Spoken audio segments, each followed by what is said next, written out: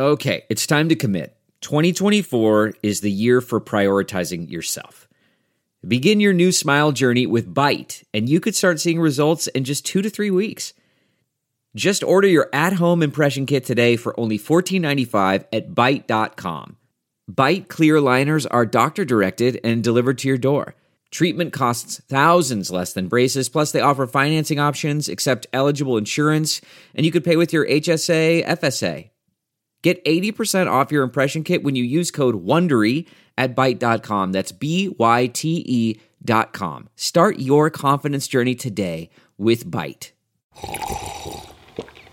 That's not just the sound of that first sip of Morning Joe. It's the sound of someone shopping for a car on Carvana from the comfort of home. That's a good blend. It's time to take it easy, like answering some easy questions to get pre-qualified for a car in minutes. Talk about starting the morning right. Just like customizing your terms so your car fits your budget. Visit Carvana.com or download the app to experience car shopping the way it should be. Convenient, comfortable. Welcome to episode 685 with my guest, Dr. Devika Bhushan. My name is Paul. How are you? If you're new to the Mental Illness Happy Hour, this is a place for honesty about all the battles in our heads. A reminder, I'm not a therapist, and this show's not meant to be a substitute for professional mental counseling. I'm a peer. What do you need to know, huh? We've been on the air for 13 years, something like that. Half of the podcast is an interview. The other half are surveys that have been filled out by people anonymously online. And God, I've learned so much in the last 13 years through, well, the interviews, obviously, but the surveys especially. So if you've never taken our surveys, go to our website, mentalpod.com, and consider filling out a survey. Maybe we'll read it on the show, or maybe we'll read it on the Patreon website.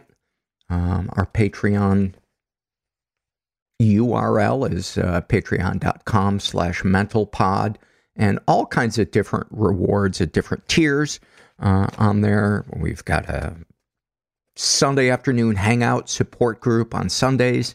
It's a really, really cool group of people, and a lot of love, support, and vulnerability and recovery there. This is from the Ask Paul Anything survey, and this is filled out by a woman who calls herself Boop Scoop. And she asks, how were you able to eliminate white flour and sugar? And in the parentheses, I'm guessing maybe dairy too. No, I've not given up dairy. I've lowered it, but I'm seeing a gastroenterologist next month for gut issues I've had my whole life, and I'm going to ask about doing an elimination diet. I think this will even involve giving up coffee for a little while. I want to do this to see if food is causing these issues, but I have a serious sweet tooth. Did you go through, I like how my tooth whistled as I said sweet tooth. Did you go through withdrawals, and if so, how long did it last? Thanks. Great question. It did. There was a withdrawal from the sugar, and the thing that I used to help me withdraw, at least the very first time that I tried it, which was about 10 years ago, I heard somebody raving about a book called The Body Ecology Diet, and it's not a calorie restriction diet. It's a lower the sugar and lower the acidity diet, and it helped me profoundly. One of the things it said in the book, and it was true in my experience, was the first couple of weeks were awful. It says you will feel worse before you feel better. And I felt like I had a piano on my back. I got exhausted. I was out of breath. And that, I'm told, are the toxins being released from the yeast in your gut dying off. And eventually that goes away and you will feel a renewed sense of energy. At least I did. And this is not sponsored by the Body Ecology Diet. I just think it's a profoundly helpful book.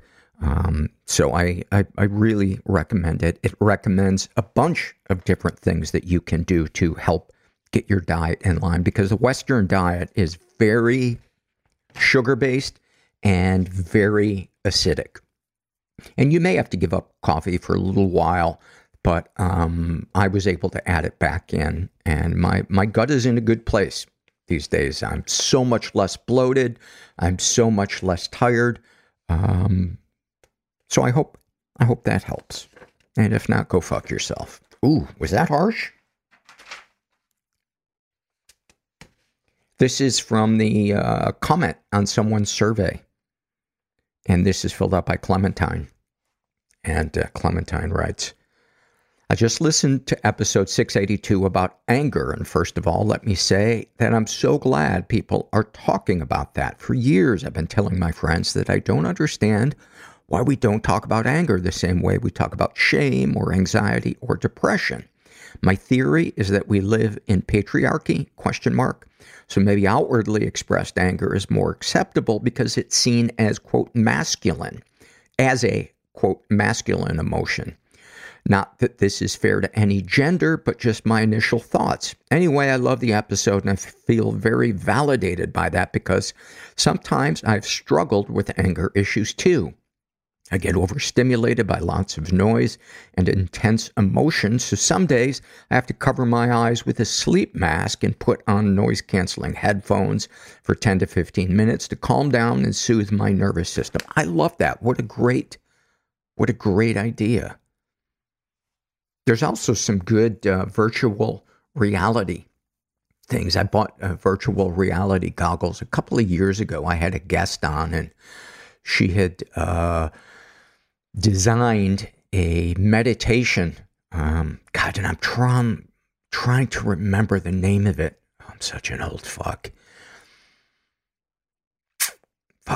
If you Google Mental Pod and virtual reality, you'll find it. And it was really, really cool. But of course, being a video game addict, I eventually started buying video games and I was playing those compulsively. And so I had to put the VR goggles aside. But all of that is to say is that it was really, really calming doing the VR goggles with the meditation app. Continuing with Clementine's survey, the survey I want to comment on is the one about the 10-year-old boy and the 20-something woman sexual abuse scenario. That was most definitely child abuse without a doubt and shouldn't have happened no matter how shitty that woman's life situation was. Absolutely 100%. It is always up to the adults to maintain boundaries with children because, hello, children are immature and don't always understand what they're doing. For a child, life is an experience and it's up to the adult to protect them, even from the adult themselves. At the same time, I believe that when it comes to trauma and abuse, what's most important is how the victim feels about it. I have a friend who was raped by her landlord, and even though it was a fucked up thing where she was 100% the victim, she never called it rape out loud, and I never pushed her to. I feel like it has to be the victim's decision to come to terms with however they feel about their abuse. I've known other people who have had very inappropriate and what I would consider violating physical contact from their parents, but they tell me they don't feel any trauma or resentment or anger about it at all. These are people who have very positive relationships with their parents too. I don't understand it, but I don't feel that I have to either. The most important thing is whether or not that has impacted their ability to feel safe in the world, and sometimes I guess it doesn't. Shrugs. I think everyone can be a little bit different sometimes with the way we process things, and it's important to not try and put words or feelings in the minds of people who are maybe just working through it in their own way, a way that is very different from the majority of the population. Thanks for all you do. Your podcast honestly makes me feel so much better every time I listen to it. You're a kind man, and I wish there were more people like you in the world. Thank you so much. That means a lot to me. And I only read that for that last thing that she wrote. I wasn't even paying attention to the rest of the survey. I just really wanted to toot my own horn. Where can you buy your own horn? That is a question. You know, we say toot your own horn a lot, but we never get into the nitty gritty of, do you get that at Pep Boys? I'm trying to think of auto places. What's the place that has the annoying,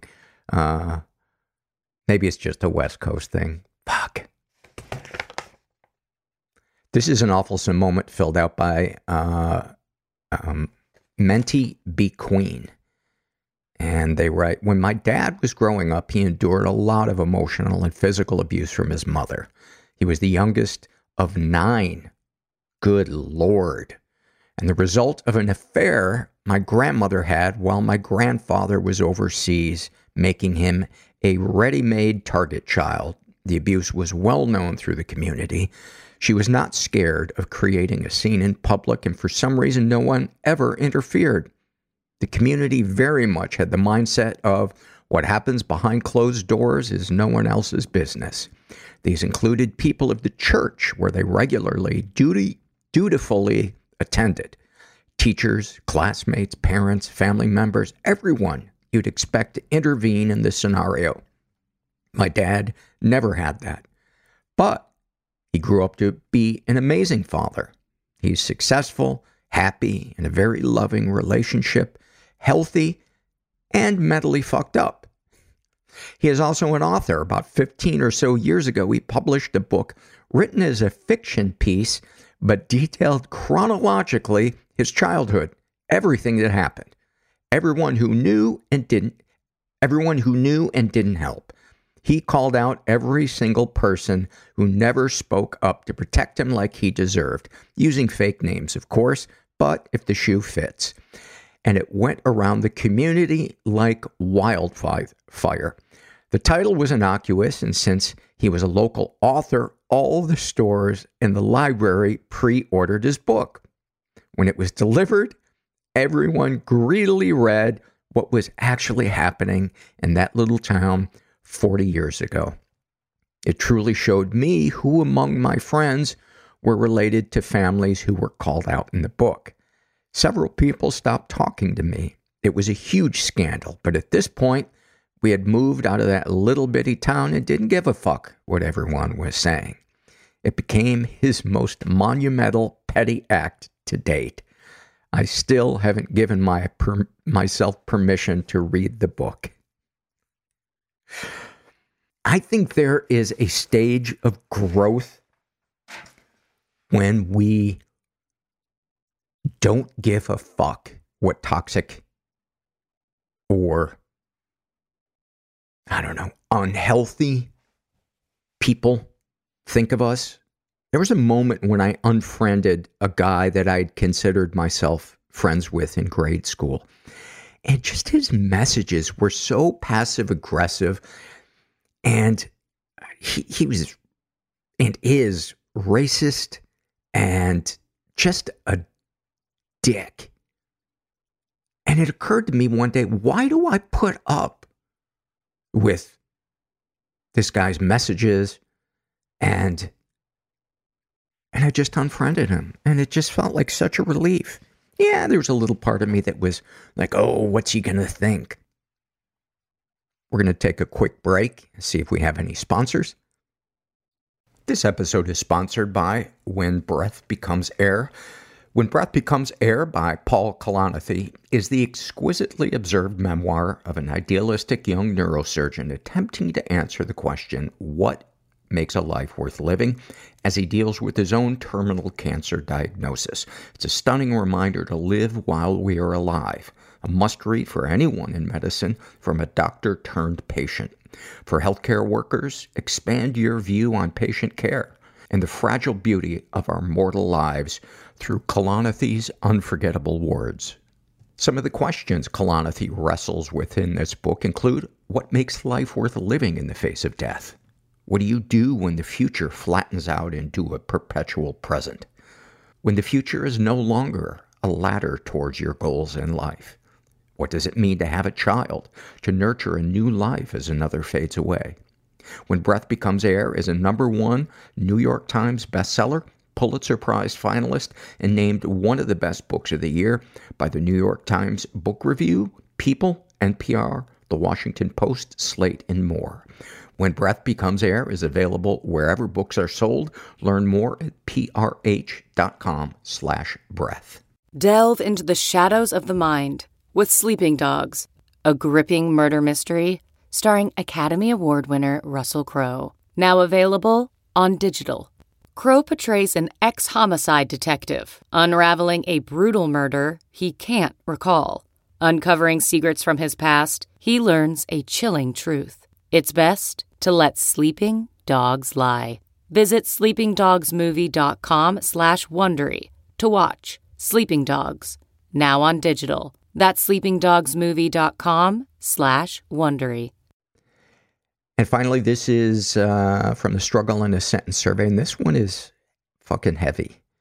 And this is filled out by a guy who calls himself CR, and he was a child during the Balkan Wars. About his anxiety. Everything is stable, but I know nothing is permanent. I don't trust what I've built to last. About his anorexia. I need the clarity. I feel cleaner, purer, less dirty. Bones are pure. My soul is dirty. Fuck. About his sex addiction. This is as close as I get to feeling. I need to control something. About his hoarding food.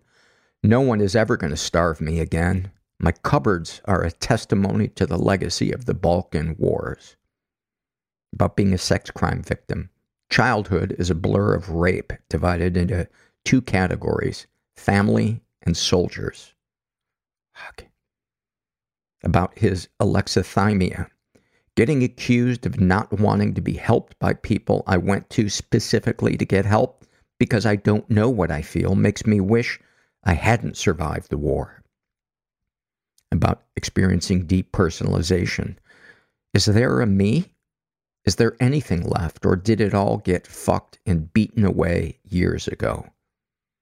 About self-injury. I can feel. I'm real. There's a me. There has to be. You have to be a person to bleed. And then a snapshot from his life. I haven't eaten in 4 days, and it's not taking the edge off the depersonalization anymore, so I go out to a bar so I can fall into bed with a younger woman who wants to work out her daddy issues. It feels like something, until it's over and I feel less than nothing. I go home, I sleep badly, I wake up at 4 a.m. and start doing work I've taken home with me. I've had to put up string lights in my office, or the shadows in the corners would morph into soldiers' shadows and make me want to hide under the bed. My life is going well. I burn myself and feel the closest thing to happy I've felt in years. That feeling of being trapped in your own life with no way out. All my altars have different handwriting, different affects. I'm somebody in prison. My mom taught me about rape. And I'm nobody on the streets. Before she taught me about love. Nobody will ever love me enough. There's 2 lives. A kind pimp? Yes. The secret, shameful life at home. Happiness isn't the goal. That you always just don't talk about. And then there's the front. The goal is meaning.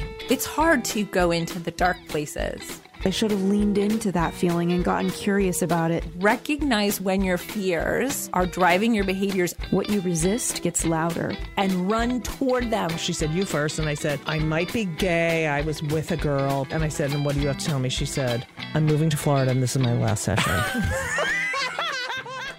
I'm here with Dr. Devika Bhushan. Thank you for making the slog, coming here. I appreciate it. Lot to get to. You were the acting Surgeon General in California. You're a pediatrician. You deal with having bipolar. I want to ask you about your work as a professional, particularly as a pediatrician, dealing with mothers. And you know what? Let's kick it off with the survey that I read a couple of weeks ago from the Fears survey. And then I just got a response today from a listener who took exception to my comments on this fears survey. Would you mind reading both of them and then weigh in? Okay, so first we heard from a reader who shares a fear of hers. So she says, I fear I will never be able to trust anyone with my daughter. I'm terrified my fear of losing control will destroy my relationship with her father and his family. I need to know every detail of when I'm not with her. She's 14 months and I've yet to let my mother-in-law watch her. If I'm not with her, all I can think about is all the awful things that could happen to her. The hardest part is my mother-in-law is always bringing up wanting to watch her while we go out or keep her overnight, and the thought of it literally makes me sick. I've been accused of trying to keep her from people, and it's already causing issues with my husband. I feel like I just need more time. Am I the crazy one here? And I weighed in on it saying, if I can remember correctly, that it sounded like there might be something worth talking to a therapist about. Never having been a parent, not being a therapist or a psychiatrist, I believe I kind of hedged my comments with that.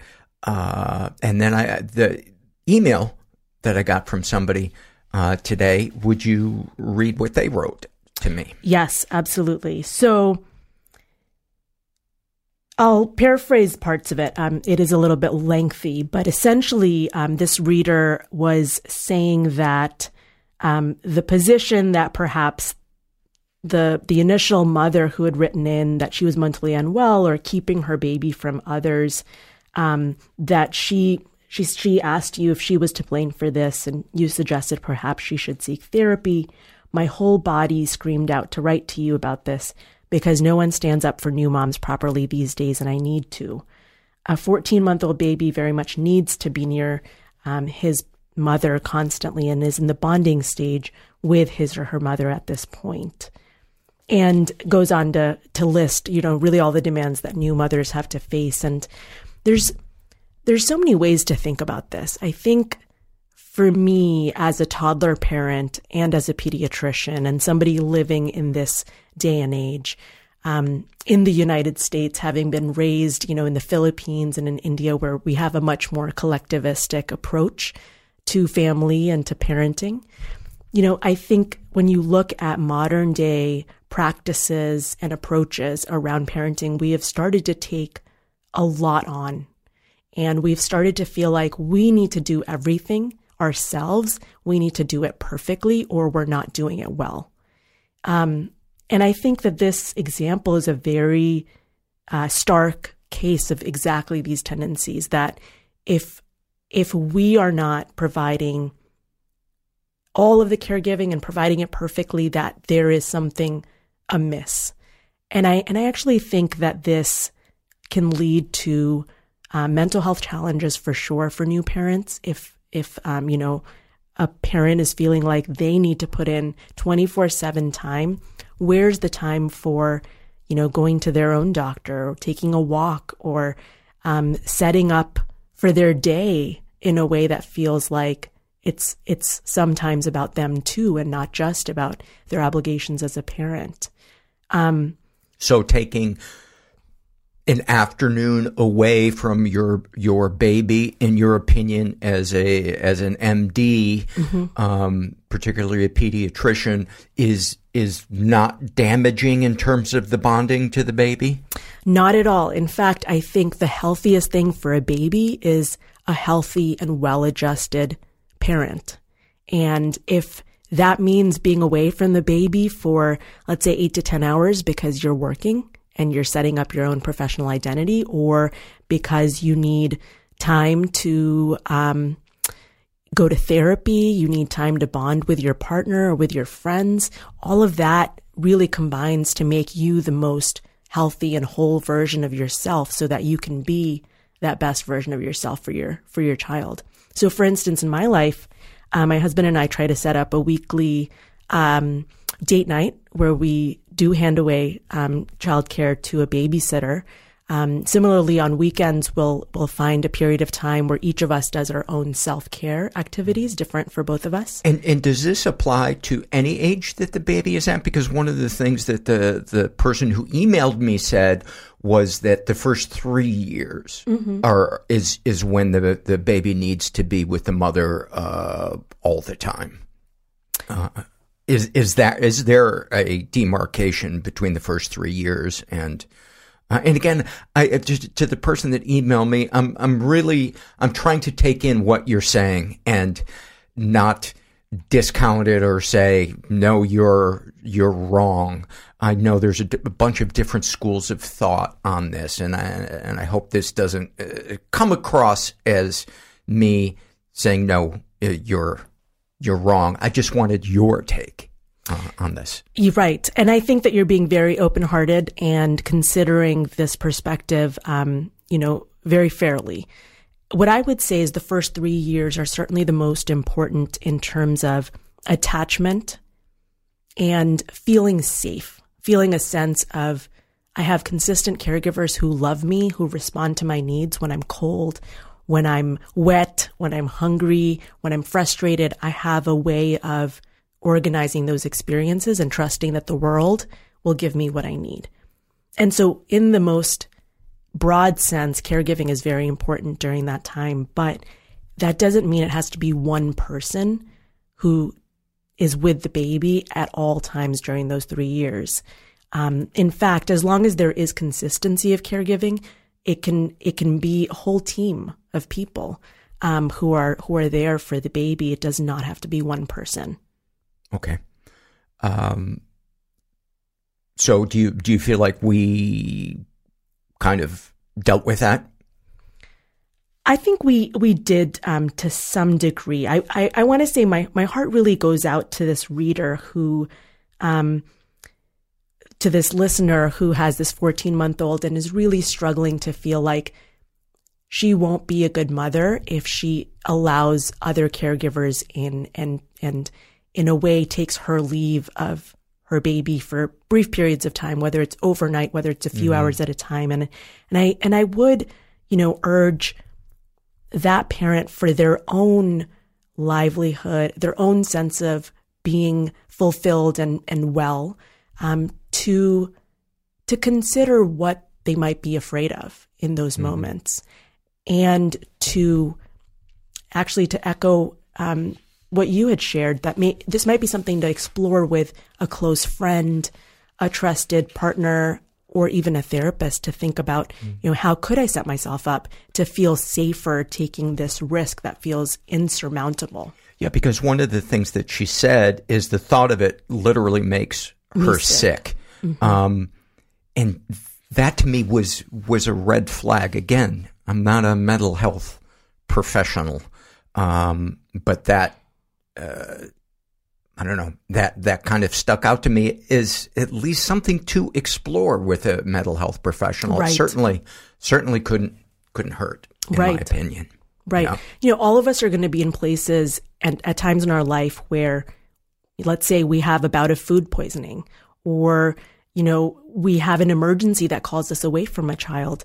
We need to feel safe being away from our children for our own benefit and for theirs, right? And I agree. I think there is this is sort of, it feels like an extreme in terms of this approach or this stance that many parents feel obligated to take, that it is me, I am the final frontier, this is my responsibility. But if there is a way to feel more flexibly about one's caregiving, it can only benefit us and our kids. Let's, since we're talking about babies, let's segue into the, have you written the article for Slate yet? So I am in the process of finalizing it with the editor right now. Okay. It's about breastfeeding. It is. Talk about that. Sure. So just, by way of background, I had a baby in 2021. He is now 2.5 years old.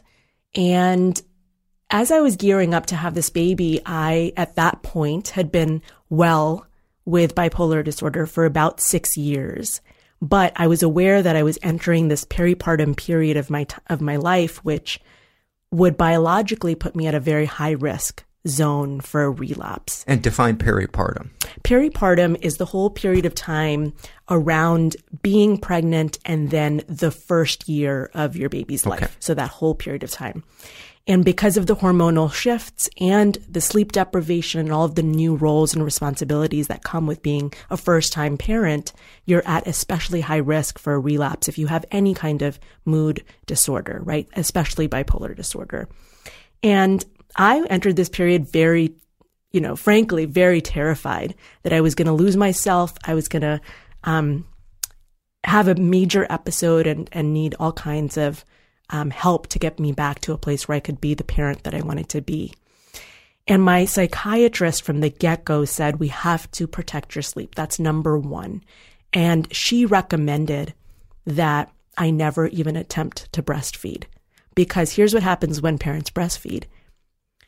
It's on the mother, just one parent usually, to be waking up to pump or to feed every 1 to 2 to 3 hours throughout the first several months of the baby's life. Oh, Lord. Yes. What happens when you formula feed is you can externalize that work. Any parent can get at least 4 to 8 hours of sleep at a time. Somebody else can get up when the baby is hungry. The baby's still waking up every 1 to 2 to 3 hours, but the difference is that anybody can feed them when they wake up. And so the mother or the father, whoever is the person at higher risk given a history of mood disorder, can then sleep through whatever period of time they need to be stable and well. So this does not apply to somebody without a mood disorder? I think it could apply to anybody with a mental health condition or a health condition that flares with lack of sleep. Gotcha. So when I spoke to a couple of perinatal psychiatrists for this piece, Dr. Crystal Clark and Dr. Nancy Byatt, they both stressed to me that there are people who fall into these categories, but also people who start to breastfeed, really want it to go well, and for a number of reasons, let's say it's not going well. They're having difficulty with supply or with latch, or they just don't have the amount of time off from work that they would like to start to make this work, or they don't have a place to pump, things like this. There's a lot of reasons that people want to breastfeed but can't. And it turns out in those people, seeking to breastfeed, bumping it over the head, turns into a vicious cycle where they fall into poor mental health outcomes. Self-blame, Self-blame. Stress. I'm a terrible mother. I'll never get this. The worst thing I could do for my baby is to formula feed. And when you actually interrogate the data, where does this feeling come from? It comes largely from observational studies where we've compared those kids who were happening to be breastfed versus those kids who happen to be formula fed. And there are all kinds of differences between those kids when it comes to resources and educational status and all of these kinds of confounding factors. And when you look at the randomized studies of when people were assigned to breastfeed versus not, and they have much more similar backgrounds and other variables, you find that a lot of the putative impacts that people point to and think about, such as intelligence, health effects for the kids, things like rates of asthma or obesity, those things are not true when you look at the randomized data. The small impacts that you do see are, number one, short-term effects for infants, like they have fewer GI bugs and upset in the first year of life. So diarrhea episodes tend to be lower. They have lower rates of eczema in that, again, first year of life, just the first few months. And moms have lower risk of cancer, uterine and breast. But other than those impacts, which are finite, I've just listed them, the other impacts are vastly overblown and used to make this case in a way that is not evidence-based, and it ends up making families feel like it's the only choice to breastfeed, when in fact, kids are happy, healthy, well-adjusted with both choices in place. Gotcha. Let's talk about, well, let's back up. What was childhood like for you? What was kind of the mental and emotional environment that you were raised in? Yeah, it's such a good question to always, go back to the beginnings. I was raised in a very loving 4-person family. I have a younger sister, and both my parents are very, very devoted to us and always created a sense of safety, regardless of where we were. One of the unusual parts about my childhood was that it took place in 3 different countries. We started out in India, where my parents were working with the civil service. And then we moved to the U.S. because they started to want to go back to school. So we came here for the period of time where they were grad students. And then we moved to the Philippines when they transitioned into international development and health work. And so we were stationed there. It was supposed to have been a 3-year exploration, and we ended up, they ended up being there for 21 years by the end of it. And now they've just moved back about 5 years ago back to India. So what was the age range when you were in India and the age range when you were in the States and then the Philippines? So I was in India between 0 and 7. Left India at the age of 7 to come here to the U.S., found it very culturally different, which I can talk about. Was here between 7 and 10, actually. So about only 3 years at that juncture. And then was in the Philippines between 10 and 18, and then 18 to 37. Now I've come back to the U.S. on my own as a first-generation immigrant, and I've been here for, a couple of decades. And remind me again where you're based out of. I'm based out of the Bay Area, but it's actually a trick question, Paul, because these days my family is doing, a few months on the road together. So we technically don't have a full-time home. We put all of our things in storage about 7 months ago, and we've spent time in India and Puerto Rico and Mexico, and right now we're here in LA, but we are thinking about returning to the Bay Area in 2024. So talk about the culture shock when you moved here at 7? Yeah. One of the things that I can remember very distinctly is, the real focus on being an agent of your own making and an individual with choices and agency around those choices. So, for example, in India, I had a very strong social group. I loved playing imaginative games, loved going to school, loved playing with the friends that I had at home.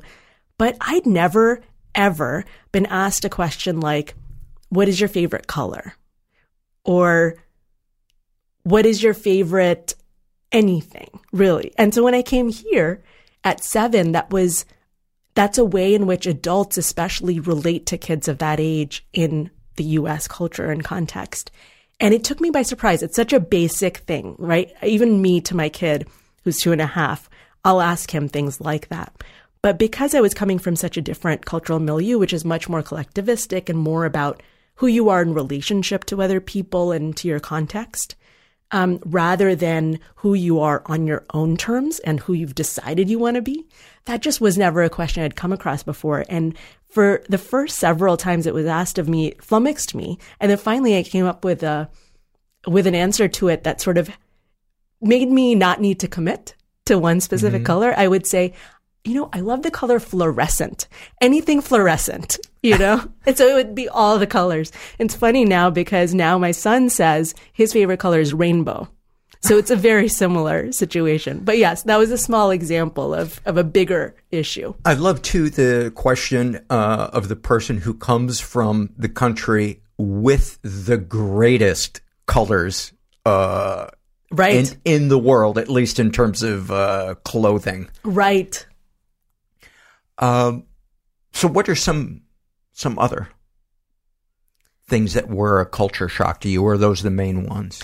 No, so that's, kind of a surface example of a deeper issue. But I remember coming here, I spoke English as a second language. And, listeners who are from the subcontinent will know that many Indians speak English. It's one of our national languages. But I had learned Hindi first and spoke that at home, as well as a little bit of English, and then learned English growing up as well. But I spoke it with an accent, with a deep, strong Indian accent. And I remember coming here, I was in second grade and being made fun of for the way I said different words. And the other thing I will never forget is how quickly I worked to try to get rid of my Indian accent and how much of a sore thumb it made me feel like I was. And little things like, I would, food that we would eat would suddenly be seen as strange and smelly and weird, right? And you really internalize some of these judgments of people you've just started to learn to meet and to deal with. And somehow their opinions become so important. So just that experience of being an outsider for the first time, of needing to change much of my outward as well as inward sense of self and identity in order to fit in. And I think that sense of sort of chameleonic adaptability stood me in pretty good stead throughout the next several years of my life, for better or for worse, because as I mentioned, by the age of 10, I was in my third country, seventh school, because we'd done a lot of moving around even within the U.S. before that point.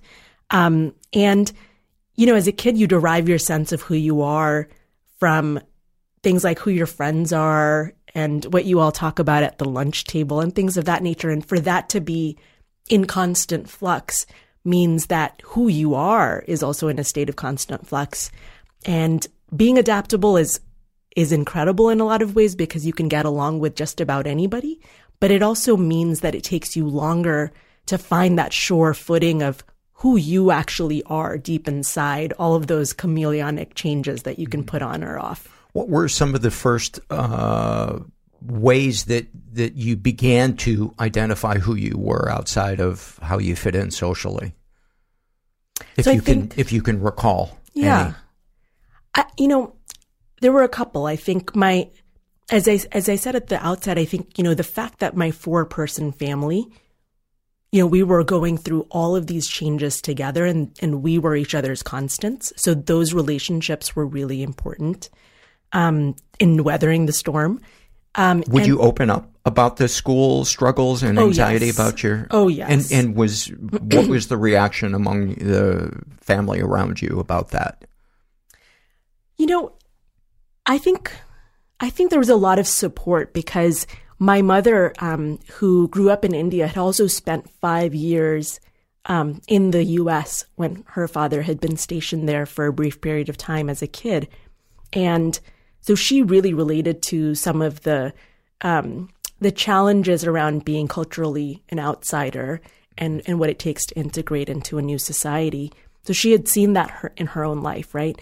So she was very, very empathetic and helpful.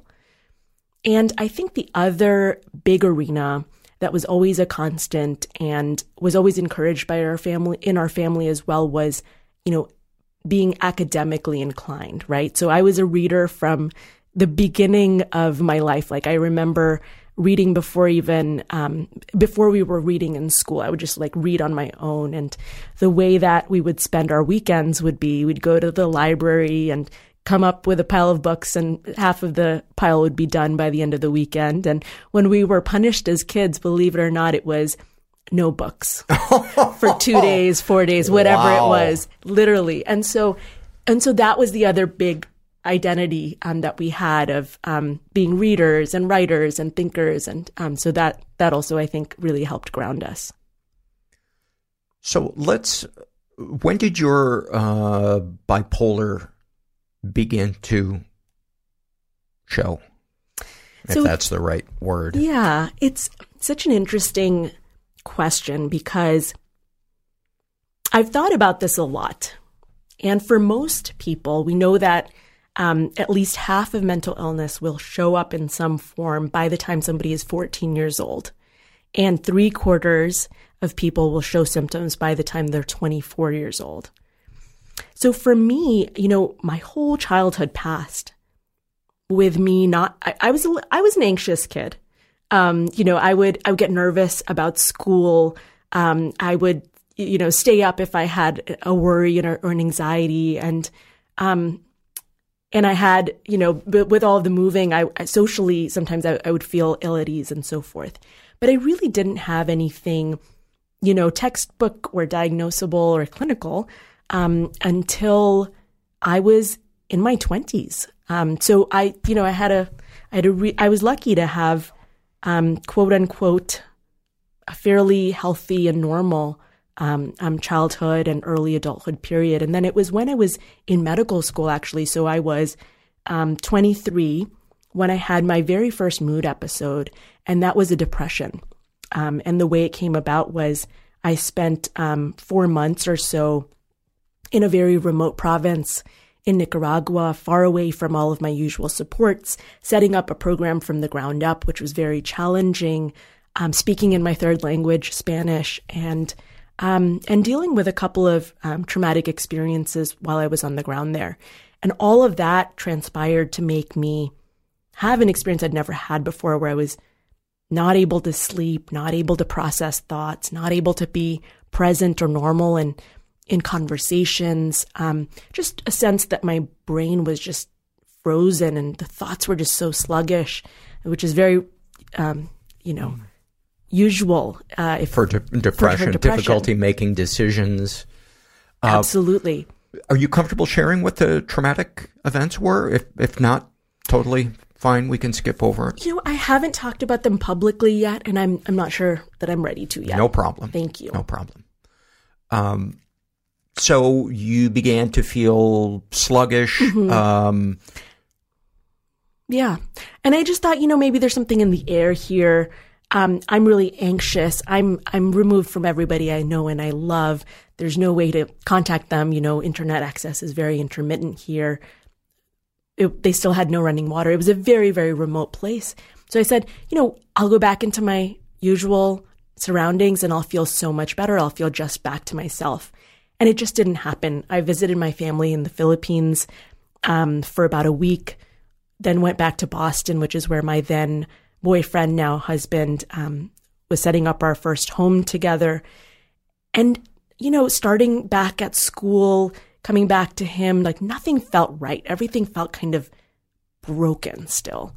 I couldn't process anything that was happening at school. For the very first time, I felt completely out of my depth and felt like maybe I just can't do this medical school thing. Again, with the social just freezing when people would talk to me. What's the right thing to say when someone says, "How was your summer?"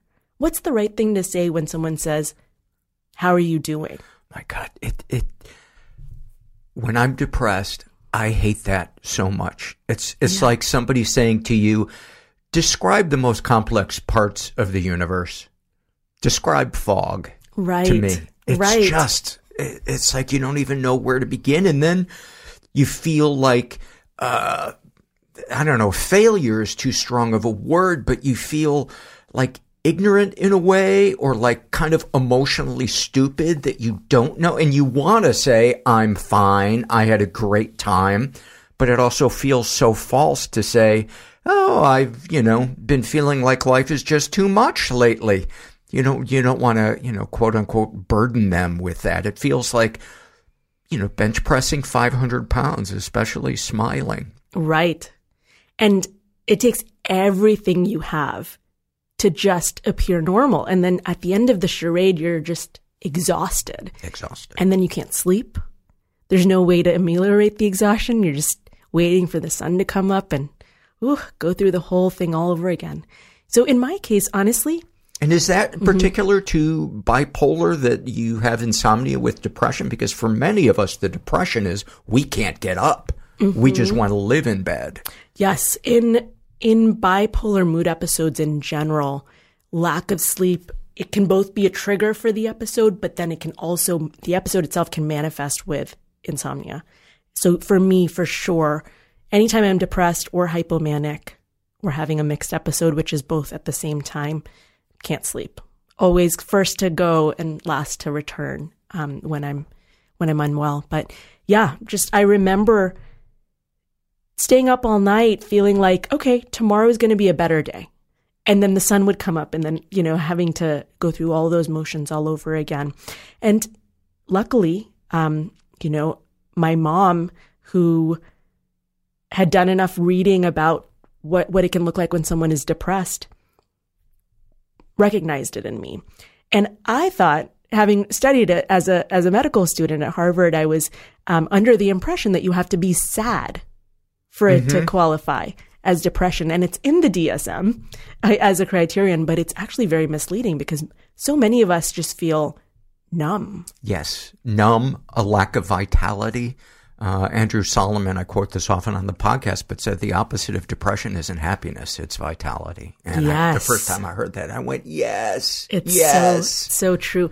And then it makes you think, the DSM was not written by people who have experienced these conditions for the most part. Anyway, so I digress, but it's an important digression. And I was diagnosed with depression. At the time, there was no inkling in my history or my family history that this could be a bipolar depression, that I could have an illness that's more on the bipolar spectrum. And so I started on straight antidepressants. Then fast forward about 3 years, basically every antidepressant stopped working after a little while and then would layer this very agitated and anxious energy on top of the depression, in retrospect to hypomanic energy, which at the time was just seen as, okay, well, now you're having anxiety and depression. This is very common. Let's give you more of the same. And I had 20 different medication trials, all of which just made me worse in the long run. Finally, at the end of this, I was on 3 different activating meds at the same time, and my brain was tripped into not just hypomania or a mixed state, but frank mania, right? Where it was no longer subtle, where it could no longer be seen that, oh, this is just a little bit of irritability or anxiety. It was, okay, you have a brain that is on the bipolar spectrum, and this very clearly puts us in the realm of treating you with mood stabilizing agents rather than antidepressants on their own. Give me some snapshots from when it really flared up. Ooh, if you're comfortable. Yeah. So it was a very brief manic episode because I recognized it immediately. I was vacillating between being so self-righteously thrilled that, quote unquote, we finally knew what was wrong with me, that there was something really going on. Okay, you have to understand the state of mind I was in until I got to this point, which was 3 years of failed medication trial after trial after trial, which ends up making you feel as a patient like you are not doing it right. Mm-hmm. And it's failing. Never going to work. And that your brain is never, ever going to come back to the way it was before. Yep. And here I was like living in the dark, hiding this from most of my friends and colleagues at medical school because there's so much stigma in the halls of medicine about serious mental illness particularly, but mental illness in general, that you can't be a good doctor if you are quote unquote impaired, right? Not that, you can walk through a mental illness and be recovered and a better and a more empathic clinician at the end of the road. But in any case, I was hiding. It was terrible. My brain was very far from me, and I never thought I would get it back. So having that manic episode was like this moment of hallelujah. I have something that's actually wrong with me. I'm not just having like pretend symptoms that aren't responding to the medications that they're supposed to respond to. I have a diagnosis, and that will put me in a very different place, hopefully, from a treatment perspective. So anyway, but you asked me, what was that moment like? So vacillating between this, like, I solved it all, the hallelujah, the grandiosity that's very typical of mania, to kind of cycling downward and feeling really let down and chagrined that I had this very stigmatized new diagnosis. This is as you went from the mania to the depression, or just settling down from the depression? It was all part of the mania. It was just between sort of this like thrilled, angry, self-righteous to like this despair of what does this mean for me? The big bad B word is in my file or in my life now. I'm just laughing at the depth of the mutual annoyance between the person who is manic and the loved ones. Yeah. It is so profound. It's like both of you want to shake each other and say, can't you see? Can't you see? Right. It's so frustrating being around somebody who is manic. Or depressed. Yeah. It's not fun to be around anyone who's mentally ill in a very serious way. Yeah. For sure. It's so hard on loved ones because you are not the person they know. And you can say and do things that you wouldn't normally say or do. And it's really hurtful. And so often they're well-intentioned, but it is not what the person who is struggling needs to or wants to hear. And that's why I'm just a big fan of the two things for the loved one: listening, not trying to fix, listening, maybe suggesting, offering, what can I do to help? Can I make an appointment for you? You want me to pick you up something from the store? Can I come over and can we just sit on the couch and watch your favorite TV show? We don't have to talk. And then on the part of the person who is struggling is to say, what can I do to try to, is there something new that I can try? Just moving your feet in doing something, even if it's just today I'm going to take a shower. But I've come across so many people, friends, who want to stay in that stuck place and don't want to try anything. And then it's so draining talking to them when every time you talk to them, they're depressed, but they don't believe there's anything that they can do.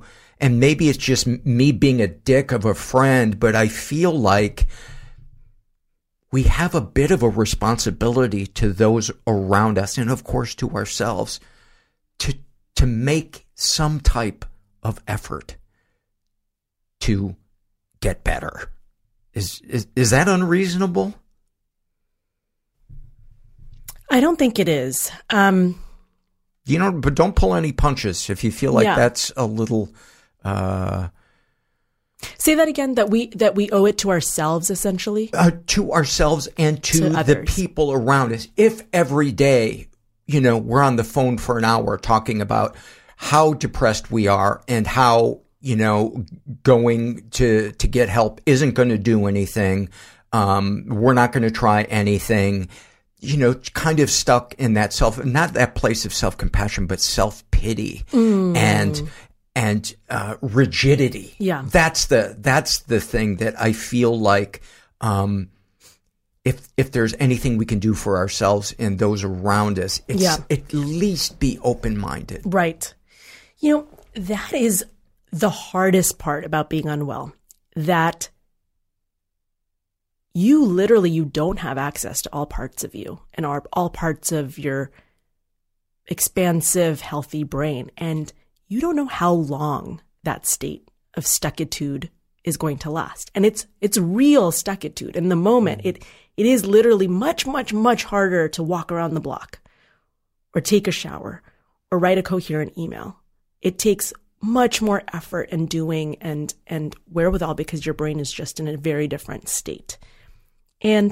yes, I think the little steps that we can each take towards being better and better matter. And we do owe that to ourselves first, I would say, and then those around us as well. But it is so hard when we're in it. It's so hard. And there will be days where you don't feel like giving it your all. Yeah. Or it's okay to not give it your all. Yeah. But at some point, getting to that place where even it's just saying to somebody, yes, you can try to find a psychiatrist for me or a therapist for me.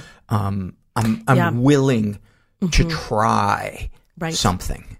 Yeah. And Paul, this thing that you mentioned about how can loved ones show up? So you talked about listening to validate what that person is experiencing rather than to fix, and really being guided by your loved one in what they need in that moment from you. And sometimes it can be hard to come up with that in the moment when you're feeling unwell. And one of the things I really advocate for is having those kinds of discussions ahead of time when we're all, as well as we can be, if possible, to sit people down and say, when I get depressed, I need you to come with me to the doctor's office because I can't process what's being said and I can't advocate for myself in the same way. Or when I'm feeling hypomanic, please tell me to get off of the family chats or whatever it is, right? Whatever it is that we each need when we're in our less well places, setting that up ahead of time can be super, super helpful with specific asks. Yeah. And I want to emphasize that, when I'm saying,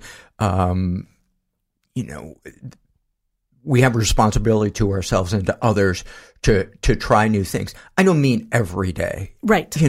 It's fine if there are weeks where we can't get out of bed or whatever. But I mean, in the long term, being willing to try.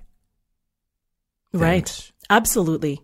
And I think it is about keeping that long arc and that long perspective of not, where am I today, but where am I today relative to maybe 2 months ago, and seeing those little incremental changes add up over time, and believing that even though you don't know how long this episode will last, that you've been well before, you're going to have a way of finding yourself and finding your way back again. And just keeping that faith, even if it takes a friend telling you that every day, that you don't really believe. It's so hard to believe that you're going to feel better when you're in that place. For sure. What are some takeaways, if any, that you have from having been the Surgeon General? And it sounds so impressive, the Surgeon General of California.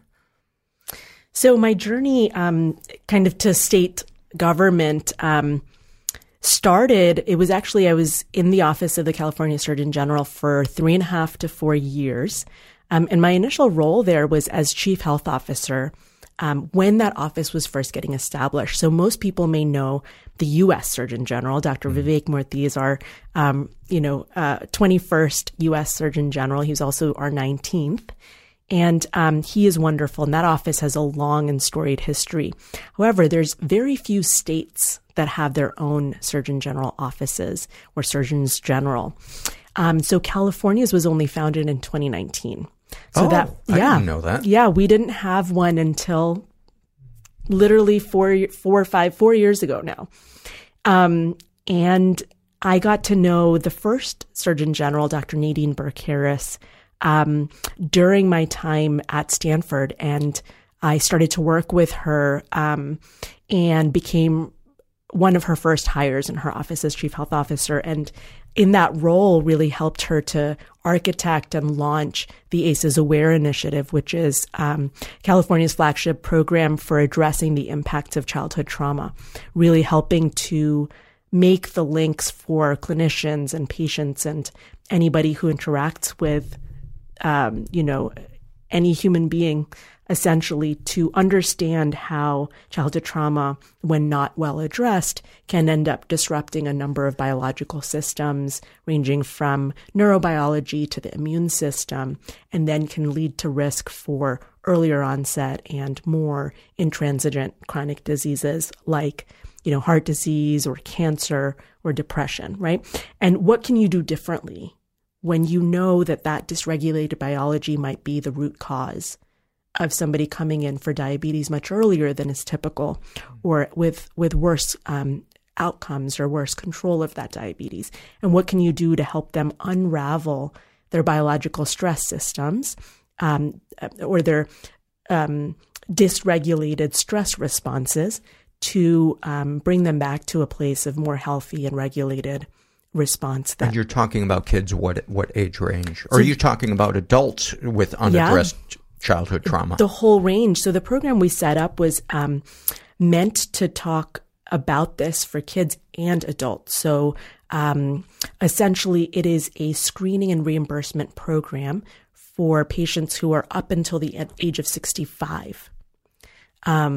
So any age, you could be talking about a pregnant person, you could be talking about a 25-year-old, you could be talking about a 64-year-old who might have dysregulated stress biology, which then puts them at risk for a different way of manifesting disease. And so is there education or any kind of flow chart for how to talk to someone when you see the signs that perhaps there was childhood trauma? And the question is two-part. One, when they're an adult, and two, when they're under the care of a parent and there's the possibility that the parent is abusive. Yeah, and I think, the resources that we have built using expert guidance and really helping to make sure that clinics, clinicians, and health systems know that they're not alone in having to think about this. So for sure, there are scripts and ways of talking about this that we recommend in first a free 2-hour training that we set up that's online, as well as in a number of tools and toolkits that are out.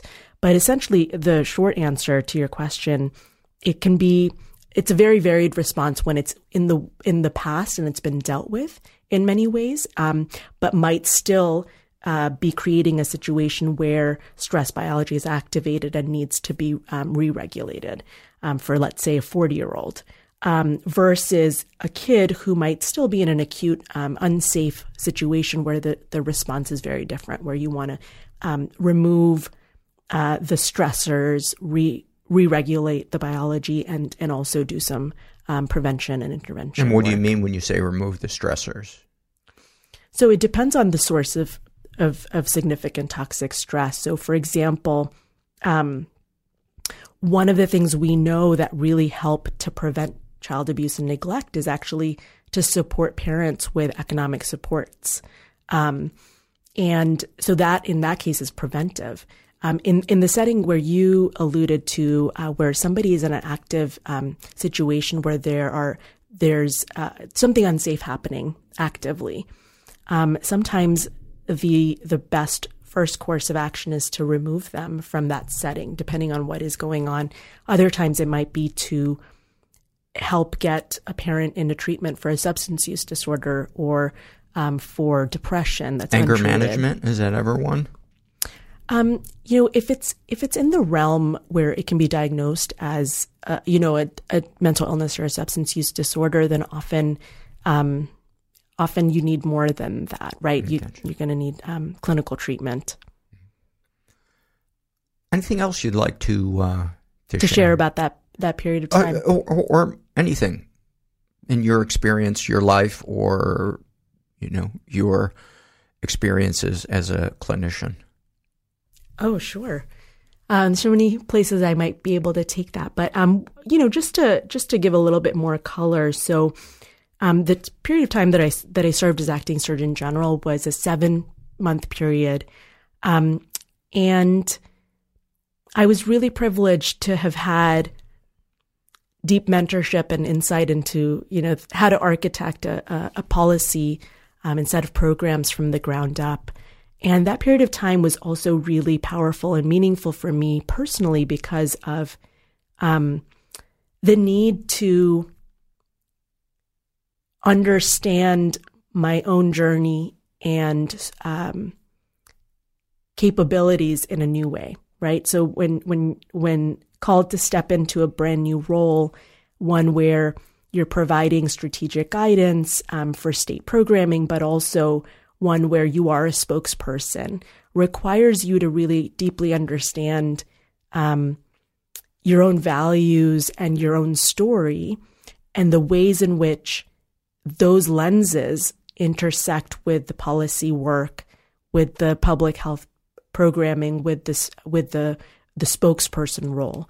And so I felt like it was a really meaningful opportunity for me to, during that period of time, to use that platform to really do my part to destigmatize serious mental illness, because I think what can happen in the majority of the people that I know who live with serious mental illness, once it has been well treated, people sometimes act like it is not a factor in their life, or they hide it. And I'm very, very appreciative of all of the factors that lead to that kind of a scenario. But it was a meaningful moment because I, during that time, as you know, chose to share my story publicly in the LA Times and in an op-ed, in a keynote at a NAMI conference, as well as on social media, and I was just so moved by the response to that, and I'm sure you can identify with this, having shared your own journey, and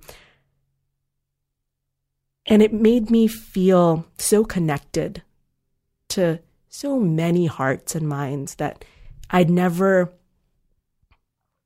had the chance to meet, but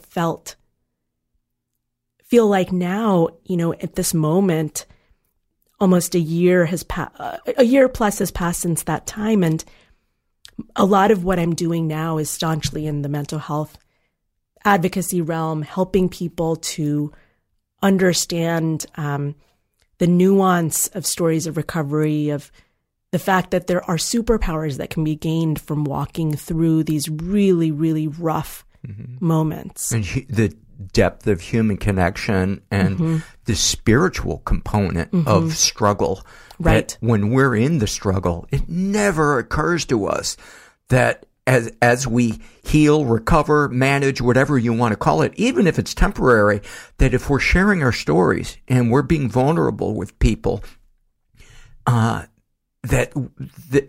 it can lift our spirits, which can then be something that, while it won't erase mental illness, can be a tool in our kit to help buoy us emotionally and mentally. At least that is what I have found, is the sense of meaning and purpose that can come from a struggle. But if we keep it to ourselves and we never open up about it, we miss out on that. Right. Absolutely.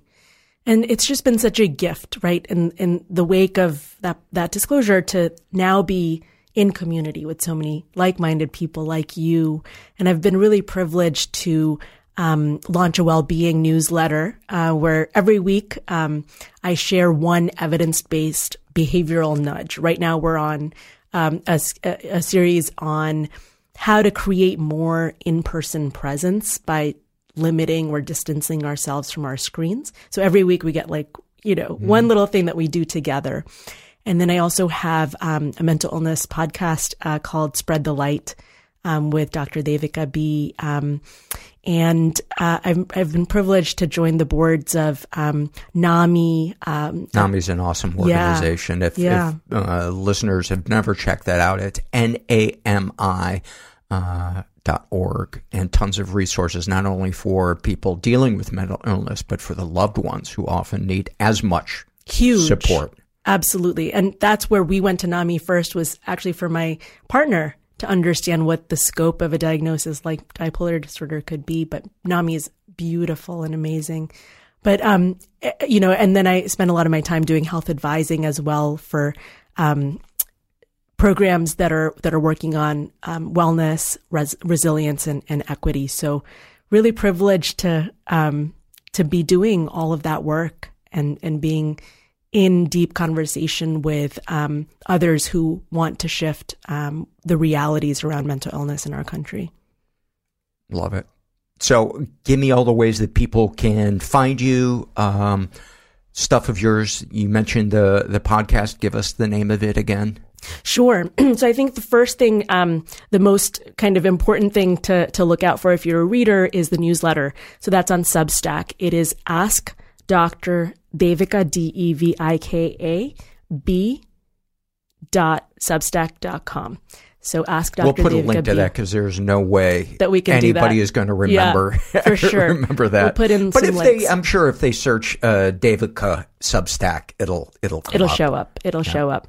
And then the podcast and YouTube channel is Spread the Light with Dr. Devika B. And the tagline is Stigma scatters in the light and it festers in the dark when we don't talk about it. So, and is it just professionals that you have on?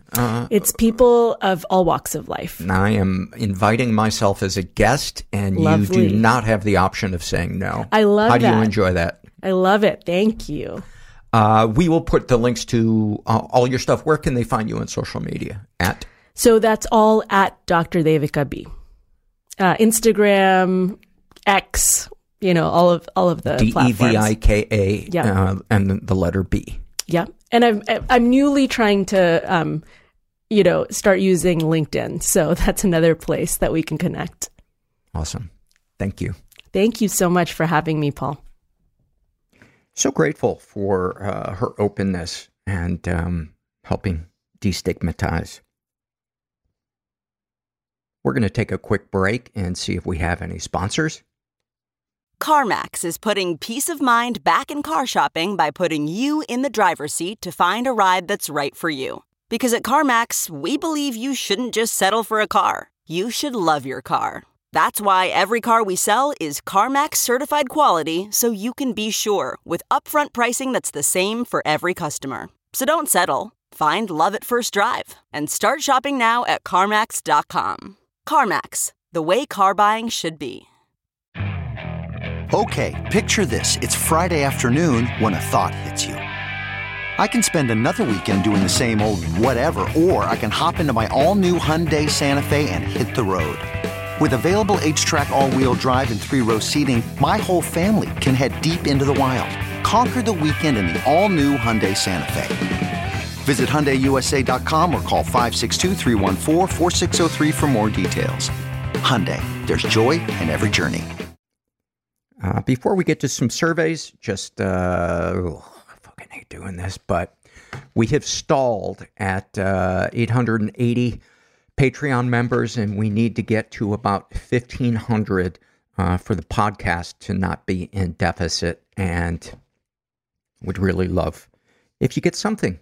If you find value in this podcast, please consider becoming a monthly donor. You can do it for as little as $1 a month. You can also do a one-time donation through PayPal, or become a monthly donor through PayPal if you don't like Patreon. You can also shoot me a Venmo at MentalPod. So uncomfortable asking for help. Let's get to some surveys. This is an awfulsome moment filled out by a woman who calls herself L. She writes, during my adolescence and young adulthood, I was a frequent flyer in the mental ward at a hospital in Chicago. Due to my regular visits, I got to know the nurses, orderlies, etc. pretty well. The coolest person who worked on the ward was by far a young man who I'll call Keith. He was always smiling and joking and actually treated me like a person and not a patient. One time, after a suicide attempt, I ended up in the ward for maybe the 10th time in a few years. Something, other than the obvious, went wrong, and I ended up needing to be restrained and shot up with what must have been an antipsychotic. Before I conked out, I remember being disappointed because Keith was one of the men who was holding me down. I don't remember seeing him again after that, but to be fair, I was pretty doped up the entirety of that stay. Fast forward to a couple of years later, I'd spent the past couple of years in a group home for troubled youth and had recently graduated to independent living. I was visiting my sister at her apartment and ran into Keith. Again, my memory's kind of spotty, so I don't remember the exact circumstances of how I ran into him. Maybe I hallucinated him, but diagnosed as bipolar, and she had, but somehow he ended up in the apartment with me and my sister. A little backstory is needed here. Both my sister and I had been diagnosed as bipolar, and she had also spent some time in the hospital. She as well thought Keith was the coolest person there. Anyway, the three of us were in her apartment drinking Goldschlager. That's what when you get released from a stay, you gotta go Goldschlager. Drinking Goldschlager or something equally as gross, and someone, probably me, decided we should play Truth or Dare. Again, I don't remember the string of horrendous truths or dares we succumbed to. I only remember sometime towards the end of the night, Keith running down the hall of the apartment building, banging on people's doors in his boxer shorts and screaming help while cracking the fuck up. We never saw Keith again after that, but he did tell us at some point that night that he was in school to become a psychiatrist. I recently told my boyfriend this story, and he said, in his always stoic manner, "Seems like a cool guy." Indeed, he was. Thank you for that. This is from the Shame and Secret survey, and this is filled out by a guy who calls himself Dash BX. And he identifies as, I don't know, I like who I like. He's in his 30s, says that he was raised in a stable and safe environment. Ever been the victim of sexual abuse? Some stuff happened, but I don't know if it counts. When I was about 11, a family friend, 6 years older than me, taught me how to masturbate. Looking back at it, I can tell now that he was getting off on it. It became a regular thing on sleepovers. He'd want to lay down right next to me to help show me how to do it better. This continued for a while. Even when he was over 18, he was never really forceful or aggressive about it, but definitely manipulated the younger me. He says that he's never been emotionally or physically abused. Skipped the question about any positive experiences with abusers. Darkest thoughts. I sometimes think that life would be easier if my wife and special needs child somehow tragically died. Not me hurting them, but just an accident. Something quick, painless. I'm so burnt out all the time from what I wrongfully make up in my own mind that I'm the only one taking up all the responsibilities in marriage and parenthood. When I have these thoughts, I lie to myself and say I feel this way because I see it as a mercy death for them, in the sense that my child would never have to navigate life alone when his mom and I die, and my wife dying with him would be merciful because I know she can't stand life without him. But the reality is, I probably have these thoughts because I'm a selfish piece of garbage that wants to go through life alone. I have a supportive partner, and most of the time life is good, but every now and again, I feel this way. It seems pretty human to me. You know, I don't think it matters what we're going through. For most of us, we're going to go into fantasy about it ending. And whatever that fantasy is, it just pops in our head. And I wouldn't judge yourself. You know, if you were like, I'm shopping for arsenic, I'd be like, there's a red flag. I want to talk to somebody. Darkest thoughts. Darkest secrets. I'm not sure what's the proper label for my sexuality. I'd say in my early to mid-20s, I discovered that I can pretty much be sexually attracted to anyone once I develop a good bond with them. I've had sexual experience with women, men, and trans women. There isn't anyone in my life that knows this about me. There never was anyone I can really talk to about it, or at least that's what I tell myself. Sometimes I think it's not a big deal. But then, if it isn't, why haven't I shared this with anyone? I'm not sexually dissatisfied in my relationship, but there are times when I just would like to be unfaithful with people that are not female. I've been unfaithful in the past when I had been traveling for work to different cities on the West Coast. I had my first mental breakdown during this time. I'd woken up after a weekend bender of alcohol and Xanax abuse and just suddenly felt like I wasn't in control of my body. Like my entire life, I'd just been a viewer to my own story. I stayed in my hotel room for 2 weeks straight, took off sick from work, but still called my wife every morning and afternoon to tell her how productive I'd been at work that day. Eventually, I got help. But to this day, she doesn't know what happened out there or that I'm mentally ill. I hide my medication from her. Have even gone times without it because taking them on trips or vacations would expose me. I have no reason why I hide it from her. She's very understanding and supportive, and I feel like I'm lying to her every time I down my pills. Man, I would love to see you open up to someone. Just take baby steps. Life is so much better.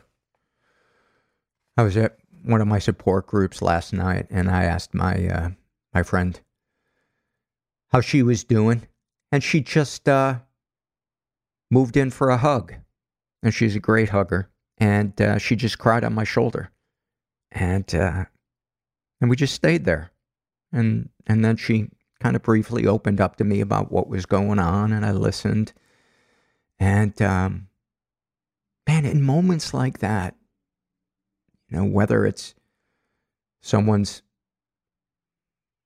confiding in me or I'm confiding in someone else and crying on their shoulder, it's just,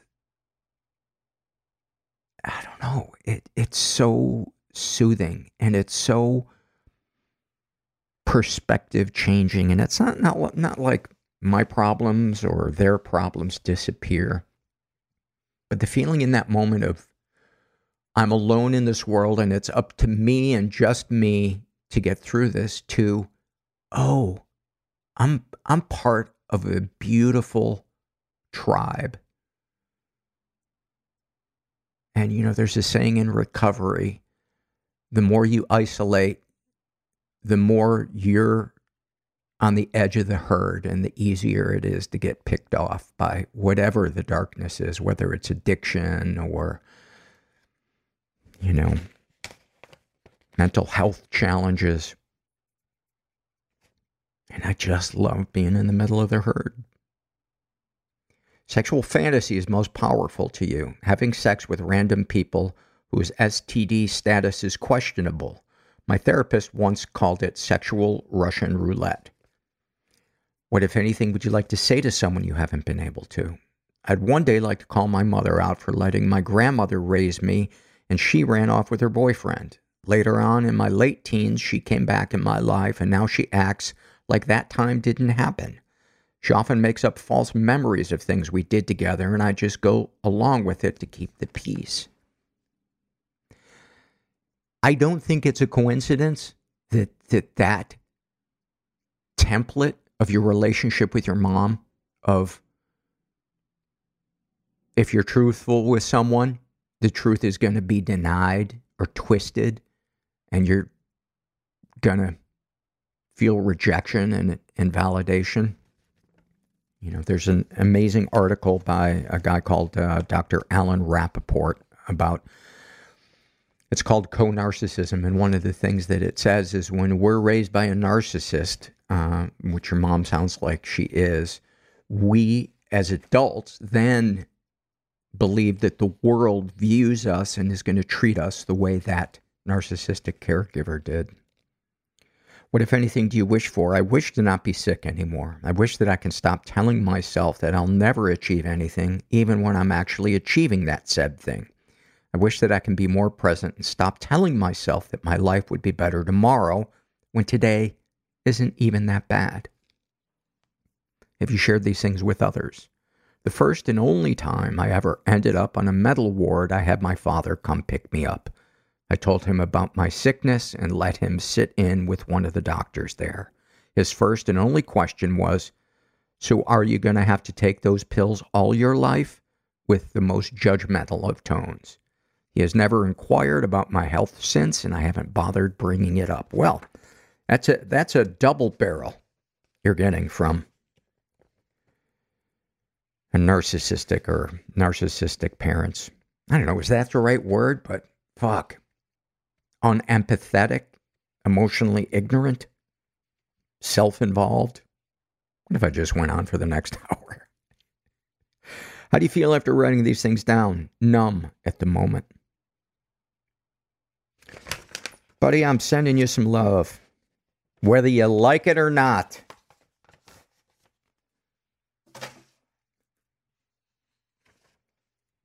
This is an email I got that says, are you allowing gambling, casino, and investment-related posts?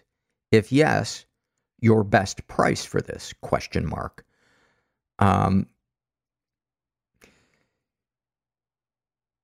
Right now, I'm not allowing gambling and casino, but I am doing investment-related posts if it can be proven that they are targeting seniors. I'm also doing ads for arms sales, odorless poisons, prison guard cookbooks. There's some good ones out there, and I help you sort out which ones are good and which ones are garbage. Used outhouse wood, wigs that are guaranteed to be 90% bug-free. And my best price for this? That's a hard one. I'll take it in casino chips. I don't know. If you don't have money, I'll pay you. Is that a bad business move on my part? If that's wrong, I don't want to be right. This is from the Shame and Secret survey, and this is filled out by a friend of ours in Ireland. And this was filled out about 6 months ago, I think. Yeah, in August. They call themselves DL. They identify as hetero-flexible. They're in their 30s. Say that they were raised in a slightly dysfunctional environment. What gender are you? Meat popsicle. And I don't know if that means a dude or something else. Ever been the victim of sexual abuse? No. Been emotionally abused. My mother was somewhat emotionally manipulative and smothering. She also made no attempt to hide her hatred for my father, which was incredibly damaging for my relationship with him. I always resented him leaving us until I grew up and realized it was her that left him.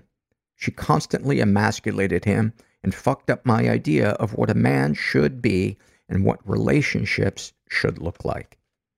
Any positive experiences with abusers? Of course, she was very warm and nurturing most of the time. She was just very badly, physically, and possibly sexually abused by my pillar of the community cunt of a grandfather. I want the t-shirt of that. His picture, especially if it's old-timey. And underneath, pillar of the community cunt of a grandfather. I want it. Darkest thoughts? Crashing my car into my house after setting my cat loose, of course. Burning all evidence of my existence and my neighbor's house as a bonus. And a little smiley face. Darkest secrets? Wishing for my mother's death while I took care of her 24/7 during her terminal cancer. I know this is totally normal, but fuck, I wish I had taken a bit more time to sit with her and not see the whole experience as a tedious fucking chore. Sexual fantasy is most powerful to you. Cuddling, wrapped around the girl of my dreams, drunk on the smell of her hair, brushing my face against the side of her neck, whispering loving words, feeling her ass back into me, and when I slide my hand down her pants, feeling her soaking. Spending a whole Sunday morning there, destroying and recreating the entirety of reality. Eye contact and laughs. I'm extremely and aggressively vanilla. Caring, warmth, and closeness are like my equivalent of poppers and a gimp mask. I love the phrase aggressively vanilla.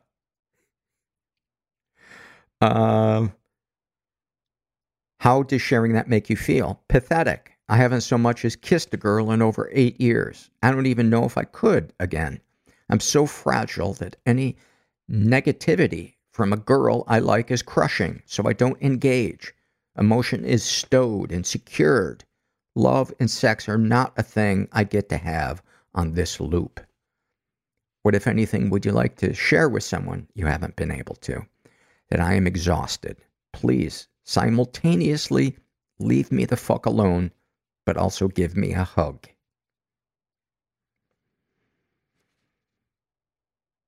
And I've experienced that feeling so many times of wanting to be left alone, but paid attention to and loved. And I think that speaks of, the instinct to want to be loved on our terms, which is one of the things that can really fuck our life up, is to have preconceived notions about relationships and vulnerability. And I think if we can take the view of life's going to have some bad surprises, but a lot of good surprises, if I just get out there and interact with the flow of life in a way that doesn't ignore self-care or trying to rescue. What, if anything, do you wish for? Family, friends, connection, purpose, and a fucking drink. I've been sober since February of 2022. Drying off damn near killed me. I drank every day for 2+ years. I know where it would lead me, but a cold IPA, a shot of Kilbeggan, and a Marlboro Red. I would do unspeakable horrors if I could have that combo consequence-free. Well, I'm just going to suggest one unspeakable horror, and that would be for you to be aggressively vanilla. Have you shared these things with others? Who would I share it with? It's just me, the cat, and a big bag of being sober in Ireland. I have no friends because there's nothing to do socially besides drink. I know for a fact that there are support groups, if that interests you, in Ireland. I mean, unless you are in a tiny, tiny town. But there's always online support groups. And I really encourage you to at least check them out. How do you feel after writing these things down? Soreness around my eyes and sinuses, like I want to cry. I can't cry anymore. I get weepy when I hear about the truly awful shit that people in places like Burma, Iraq, and Syria have to live through. I have no tears for myself anymore. And this was filled out before the October 7th thing. Is there anything you'd like to share with someone who shares your thoughts or experiences? Oof. I'd love to say you are worthy of love or you are stronger than you know, but you wouldn't listen to that. Just build up some momentum. Inertia is everything. If you are at rest, you will stay there. If you are in motion, you can get faster and stronger. We need you to be strong. We need you. Thank you for that. That was a really, really great survey. And I appreciate it. This is from the Love Survey, and this is filled out by Writer's Block. And they write, I love that getting a good night's sleep can change so much of what's going on in my thoughts. A bad night's sleep will often do the opposite, but those mornings when I wake up and can feel how the dread of yesterday has sort of been washed away during the night, those are mornings I feel grateful for the natural rhythm of things. Not consuming alcohol makes those mornings much more frequent, by the way. Thank you for that. This is from the Psych Ward Experiences, filled out by a 19-year-old who calls herself Johnny. Johnny or Yanni? I'm not sure which one. She was hospitalized for a suicide attempt. She writes, I was the only patient in the pediatric psych ward, so no one was there to object if I was screamed at by staff. I was yelled at for wanting to watch movies, color, sleep, read, or leave the room. I sat at the desk and waited as hours passed. Sometimes I would be allowed to watch one movie a day. Often I wasn't because the nurses and psychologists insisted that the only way I could be this addicted to cutting unless I was a victim of sexual abuse or rape, and they were angry I wouldn't lie to them and say I was. Silence was constant. I sat with a psychologist who would not let me go until I admitted to a lie, so we would sit there until she gave up. The nurses would withhold coloring, watching movies, reading, or walking in the hall until I admitted to a lie. So I stayed in my room constantly. Sometimes the psychologist's silent sessions would go on until dinner had passed. I went to bed hungry. Eventually, they all gave up on me, and I was discharged. I was 13. I was bipolar with anorexia, but that didn't match up with other people's ideas of what a cutter should be. I was too honest to lie. I stared at walls and ceilings and carpet and waited for someone to ask me, why did you cut yourself 176 times? No one ever did. It was the longest 18 days of my life. I'm going to be very restrained here in my response. Bite back a bitter, angry rant that's not really directed at or meant for you and say, no, it did not help. Wow. Wow. If I saw that in a movie, I would be like, that couldn't happen. No staff could be that incompetent and unsympathetic. We've had about 1,000 people fill out the psych ward experiences survey. And while there are some positive ones in there, they are in the minority.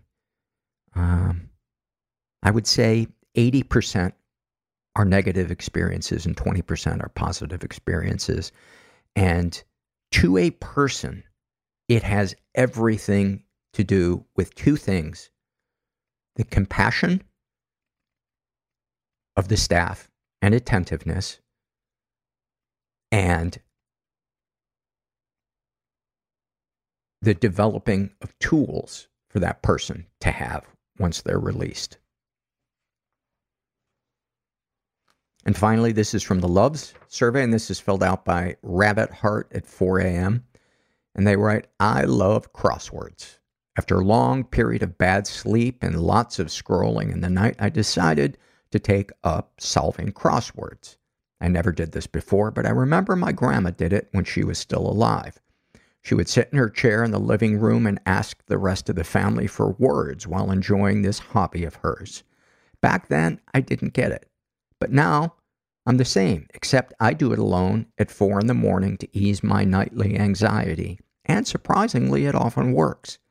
I bought myself some Crosswords for Beginners magazines, and now instead of scrolling myself to sleep with blue lights and bad news hitting my eyes, I look for words on the paper. It's so corny and innocent, and I get tired after a while, much faster than before. It's like a little bubble in this big world. I love my grandma very much, and though in a very different manner, I love crosswords.